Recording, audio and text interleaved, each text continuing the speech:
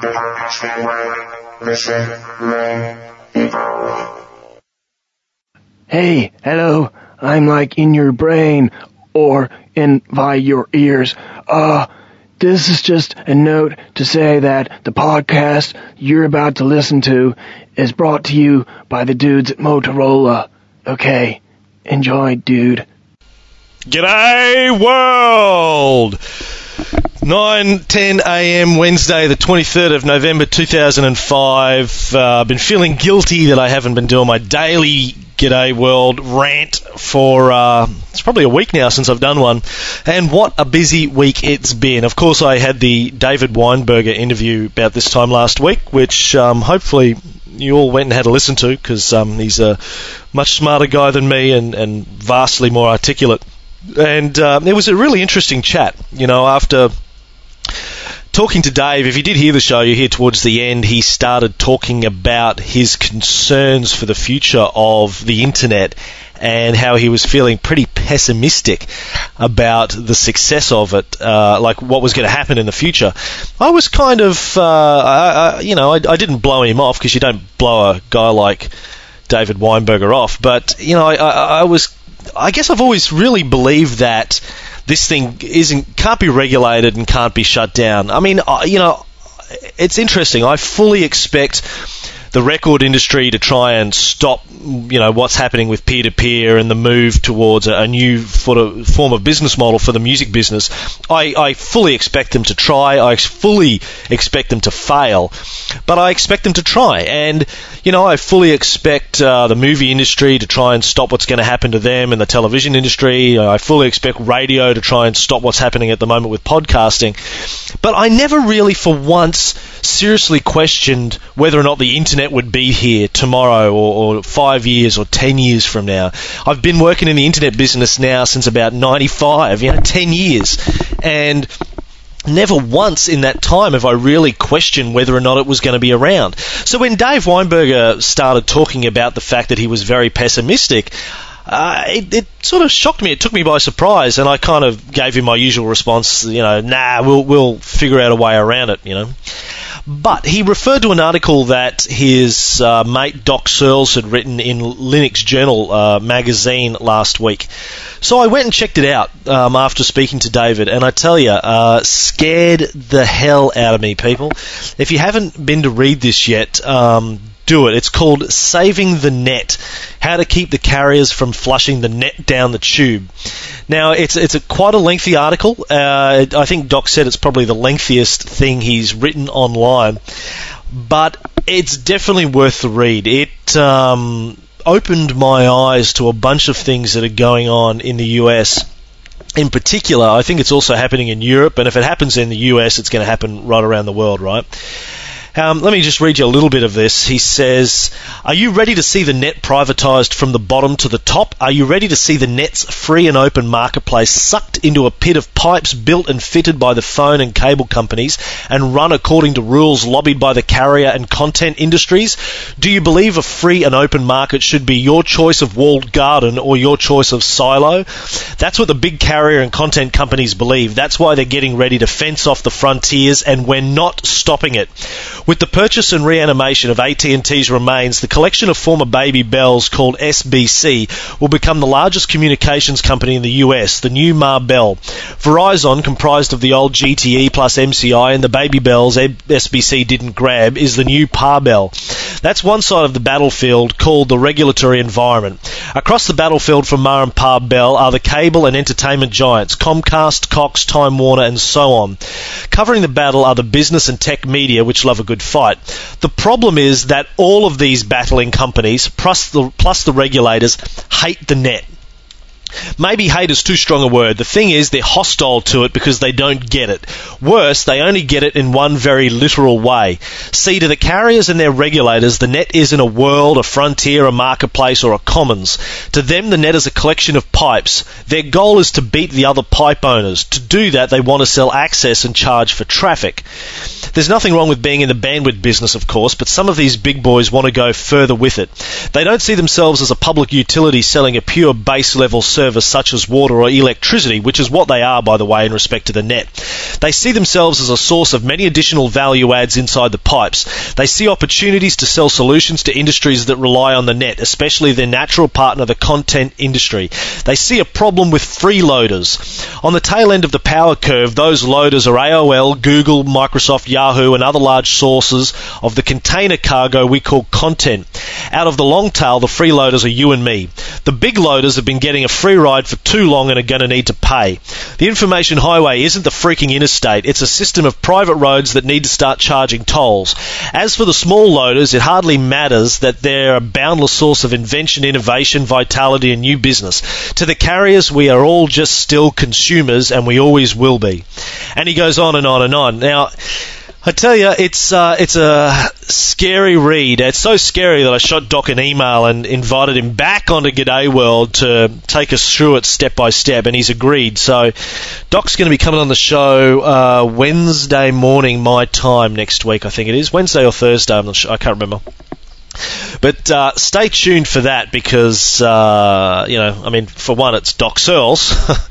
But secondly, this is an issue that I think we all need to really get our heads around and start coming together and fighting the fight in a much smarter and better way. And as he goes on to say, we need to get behind and continue to support the organisations like the Electronic Frontier Foundation, etc. But there's you can just imagine the consequences if these businesses, who he rightly says, the telcos, the content companies, and the government all hate the internet. They hate what this is doing. They invested hundreds of billions of dollars in building this thing out over the last 10 years in particular, thinking that they were going to figure out a way to control it, to monetize it.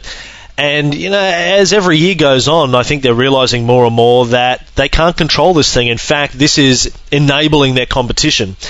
And they're finally waking up that the only thing they can do is really to, shut it down or regulate it, cap it, hamstring it as much as possible. There's no way they're going to just, sit there and allow the pipes that they rolled out to enable services which white ant their revenues and their share price. They're just not going to do it. I think for the last 10 years we've been lucky because they've had their heads up their asses and thought that they could figure out how to control this thing. They didn't realize what they were building. They were building their own demolition, their own destruction.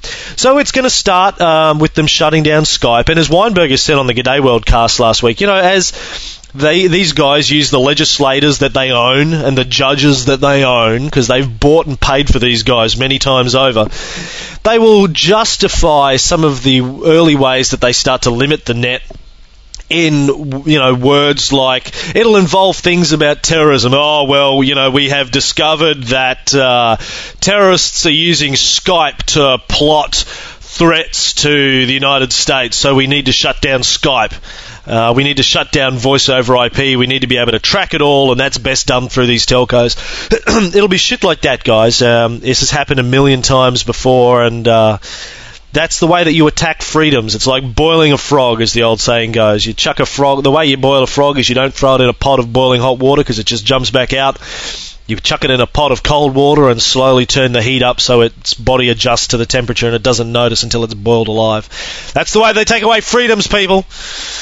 Anyway, go read that article by Doc, Saving the Net, Doc Searles. Google that and you will find it, or you'll find a link to it off of my blog. What else has been happening in the last week since we spoke? There was a great, some stats I found on Chris Anderson, who's the editor of Wired magazine and the guy who popularised the term the long tail. But as David Weinberger pointed out to me on the show, Chris didn't invent it. There was a Clay Shirky term. Well, it's an economist term, but Clay Shirky was the guy who first started talking about it. There were some great stats last week on Chris Anderson's blog about statistics for mainstream media. It says, I think this is particularly the United States stats, but they apply globally. What happens in the US with this pretty much applies around the world, right? The numbers might be slightly different, but the trends are going to be the same. Box office down 7% this year. Tickets per capita have fallen every year since 2001. Newspapers, circulation, which peaked in 1987, is declining faster than ever and is down another 2.6% so far this year. Music, sales are down another 5.7% this year, although digital downloads, which is still just 6% of the business, are climbing nicely. Amazing that digital downloads are 6% of the business. I mean, digital downloads really didn't exist as a revenue model for them a couple of years ago, and now it's 6% of the business. That's fucking amazing. These guys should be getting down on their knees and thanking whichever bloody entity they pray to every day of their lives for Steve Jobs, right? It's not going to continue, but the net impact is going to be devastating on their industry as we start to figure out new business models. By the way, check out www.thepodcastnetwork.com/rock. My mate Ewan Spence, who's been doing the Rock Show since the beginning of the year and does a fucking great job. Every week he comes up with half hour of fabulous, fully independent, great rock music. He's just he normally puts it out on a Friday, and he's just started putting out a midweek show that's called Rock Again, where he goes into the archives and plays one of the greatest hits from TPN Rock. Go check it out. It's good stuff. I think this week the first one is ADD, which is a great band that he's played a couple of times on the show. Radio down 4% this year alone, continuing a multi-decade decline. Books down by 7% in 2004. Mixed. DVDs sales growth is slowing dramatically from 29% last year to single digits this year. Man, that's a massive drop. Well, I wonder what that's got to do. I wonder if it's because they're discounting. I wonder if that's sales revenue growth, or actually units. He's got a link here to the detail, but I haven't gone and read it. It's in Business Week. TV, total viewership is still rising, but as channels proliferate and the audience fragments, the ratings of the average show continues to decline. And this is a theme you've heard me talk about a lot. It's just going to continue as we have, tens or hundreds of thousands of free video options starting to get produced and distributed over the internet. Oh, by the way, if you're in Melbourne, and I know most of you aren't, but if you're in Melbourne, I'm speaking at this event next Monday, I think it is, the Film Victoria Financing Summit. I'm going to be on the panel of a session called Out of the Box, which is on at 4:45 p.m. on Monday the 28th of November. The setup for this session is the digital revolution is in full swing, so how can producers take advantage of new media platforms, branded content, digital delivery, and multi-channeling? So I'm going to be there telling them all to start funneling all of their creative energy into stuff that can be distributed over the net. Getting back to Chris Anderson stuff, magazines, ad revenues are up a bit, although the number of ad pages is flat. Circulation is also flat, while newsstand sales are at an all-time low. Video games, it's the final few months of the current generation of consoles, which tends to the trough of the buying cycle. Sales were down 20% September, but will probably pick up by Christmas with the launch of the Xbox 360, which, of course, has launched in the US now and will be launching in Australia sometime in the next decade. But up. Internet advertising, banners up 10% this year. Keywords, Google revenues up 96%. Holy crap. And as I added in my blog, podcasting revenues, advertising revenues up. Well, I don't know. I said up 1,000%, but we've gone from 0 to, quite healthy revenues in the last couple of months. Thank you very much. So we're expecting a really good year for podcast advertising. What else has been on my mind recently? There was a great article I read yesterday. It's in the latest edition of Rolling Stone magazine, written by author James Bamford, who's the author of the books Pretext for War, 9/11, Iraq and the Abuse of America's Intelligence Agencies, and Body of Secrets, Anatomy of the Ultra-Secret National Security Agency. This article, called The Man Who Sold the War, is fascinating. It's about a guy called John Rendon, who's the CEO of the Rendon Group, based out of Washington in the US, I think. And they're defined by Wikipedia as being a secretive public relations firm that has assisted a number of US military inventions in nations including Argentina, Colombia, Haiti, Iraq, Kosovo, Panama, and Zimbabwe. Rendon's activities include organising the Iraqi National Congress. Now let's just think about that for a moment. The Iraqi National Congress was invented by a PR group hired by the Department of Defense, the Pentagon, and the Bush White House. Go figure. I mean, this stuff should be obvious, but, it still surprises me. Even after all the bloody books I've read over the years and the shit that I've thought about and read, it still surprises the hell out of me when I realise this. So, basically, this is a fascinating article. This guy, Rendon, they estimate, since 2001, has taken between $50 and $100 million in PR contracts out of the US government to orchestrate the entire perception management campaign of the Iraq invasion. And some of the other interesting stuff that came out of this was the involvement of the Australian Broadcasting Corporation, the ABC, God love them, there's your 8 cents a day, people, for the Aussies listening to this, and the way that they were involved through one of their contract journalists, Paul Moran, who worked for the Rendon Group, as well as being a freelance photojournalist, to basically build justification for the war. See, the way that Rendon did a lot of this stuff early on, after September 2001, was by not going direct to the US media in a lot of cases, although they did with people like Judith Miller. It was going to the media in friendly countries like the UK and Australia, getting their media agencies to run stories, and then letting the US media sort of pick it up. So it looked like, oh, well, all these other countries are saying that, we should go to war with Saddam, so it's okay. Very, very clever stuff. Unfortunately, Paul Moran, the Aussie who was part of this Machiavellian machination, got killed very early on in the invasion. He was actually killed by a car bomb in March 2003, which is quite ironic.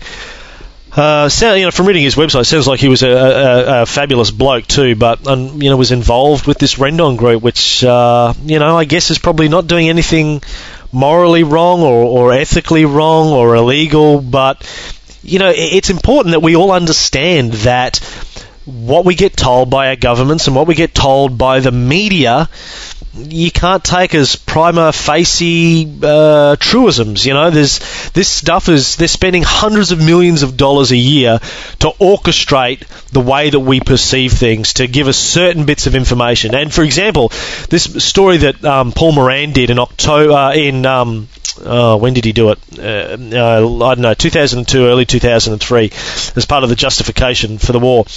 He did an interview with an Iraqi dissident called Adnan Saeed Haidari, who basically was saying that he knew where Saddam was hiding, all the holes in the desert where Saddam was hiding all of his biochemical WMDs and nuclear developments, etc., etc. So they did an interview with this guy, Moran did an interview with this guy, and Judith Miller did an interview with this guy in the New York Times, etc. The only problem was this guy, Haidari, the Iraqi dissident, the informant, failed a CIA polygraph test when he told the CIA his story on December 17th, 2001. 16 months before the invasion of Iraq, this guy, who between him and Ahmed Shalabi, and both of these guys, worked for the Iraqi National Congress, which was set up by the Rendon Group, but this guy failed a CIA lie detector test, telling all this shit, and everybody knew about it. The CIA knew about it, the Department of Defense, the Pentagon, the White House, they all knew that this guy was lying, but they took his information anyway and spread it to the media. And now, the interesting thing about this article is that it isn't written by Noam Chomsky. It isn't something Michael Moore's saying about it. It isn't appearing in some sort of lefty publication. This is Rolling Stone magazine, people. This is about as populist as you can get. This isn't the Rolling Stone of Hunter S. Thompson's day, right? This is 2005 Rolling Stone, which isn't known as the bastion of investigative journalism, let's be honest, anymore. But this is popular stuff. Now, what the hell are we doing about it? We know without a shadow of a doubt, I'm saying this to the people in the USA, the UK and Australia in particular, we know our governments fucking lied to us, people. They lied to us straight out about why we sent troops to war in Iraq. They lied. There is no doubt. Nobody with half a brain thinks that there was, real justification, apart from, he had oil and we wanted it. That was the justification, people. Now, fuck me, what do we do? And we've all voted these people back in. Blair, Bush and Howard all got voted back in since then. What are we going to do? We need to draw a line in the sand. I'm no lefty, but we can't have our politicians fucking lying to us, using the media as the vehicle for manipulating the population, and then just let them get away with it. And voting them out isn't enough. We can't just vote them out and say, well, that taught them a lesson, because it's not. In democracies, we have to have a higher bar for the way that our politicians respond. I don't know what to do apart from set up my own political party and try and punish all these guys for war crimes, because that's really what it is. The estimates are that there are between tens of thousands to hundreds of thousands to even millions of innocent men, women and children who had died in Afghanistan and Iraq over the last 10, 15 years. And if you take the all of the economic sanctions that were applied to Iraq in the 90s, plus the bombings and the invasion that's happened in the last 4 or 5 years, hundreds of thousands to millions of people, depending on whose estimates you take, of innocent men, women and children. We're not talking about soldiers here. I'm talking about civilians that have been killed. What are we going to do about it? All these governments need to be tried for war crimes, as far as I'm concerned. Fuck these guys. And adding to the whole Iraq thing, something else I picked up in the press in the last week was a BBC article saying that the US has now admitted to using white phosphorus as a weapon in Fallujah last year in Iraq. They denied it at the time, and now they've confessed to it. Now, I didn't know a lot about this, but when you look it up, white phosphorus is a highly flammable substance that ignites on contact with oxygen. If the substance hits a person's body, it will burn until deprived of oxygen. The globalsecurity.org, a defense website, says phosphorus burns on the skin are deep and painful. These weapons are particularly nasty because white phosphorus continues to burn until it disappears. It could burn right down to the bone. These are the weapons that the US were using in Iraq. These are your soldiers. This is your responsibility, people.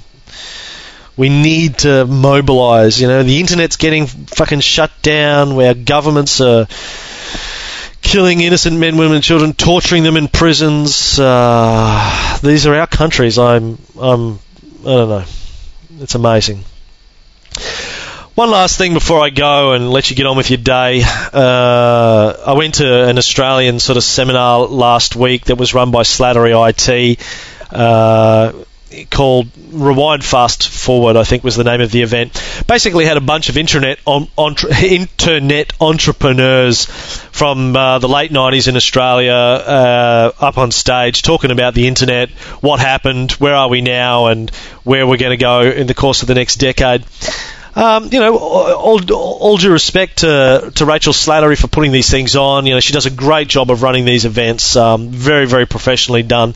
Not her fault, but the guys that got up on stage, the first thing I noticed when I went into this room is everybody in the room had a suit and tie on, which would never have been allowed back in the day, right? If this event had been run in 96, 97, 98, everyone would have had black jeans, black shirt, black boots. I had a suit on, I will confess, but at least I had an open neck shirt. That's my one sort of rebellion. But all these guys are running mature, boring businesses now. They either aren't doing the .com anymore that they were doing in the late 90s. They failed, basically. Let's call it as it is. Or they are, but it's morphed into something that's very, very boring, very mature, very mundane. A couple of the guys are doing wireless stuff. David Gold, who's the CEO of Azure Wireless, is one of our partners, was there, but David didn't say much when he was on his panel. David Spence, one of my old bosses from the Aussie Mail days, is now running a company called Unwired. They're rolling out wireless stuff. David said some good stuff. David Spence, that is. He stuck it to Telstra a couple of times and said that we need to be very careful of what Telstra are trying to do.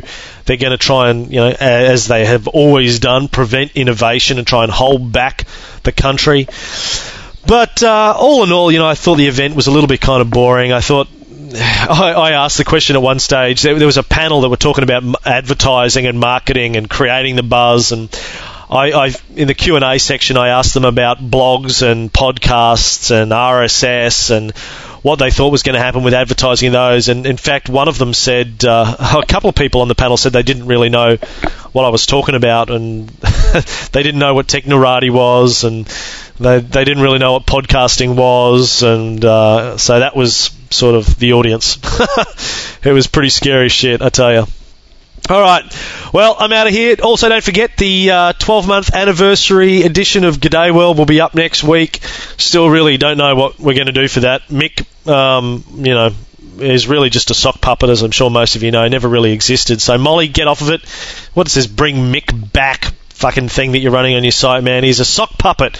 I was doing the voice. Yeah, g'day, Kim. It was just that, mate. It's no real Mick. You should know that. Have you ever met him? No, I just took a photo of Bono and made up a voice. But anyway, let's see what happens next week. Don't forget to tune into Doc Searles. And go check out the rest of the great TPN shows. Got a few new shows launching. Go talk to you soon. Hey, yeah, that's me. Yeah, from the beginning. That's right, I'm back at the end. I waited around for the entire podcast just to tell you that it was brought to you by Motorola. Yeah, dude. I gotta get some nachos. I am so hungry. They're any near your house? The Podcast Network. Real power can't be given. It must be taken.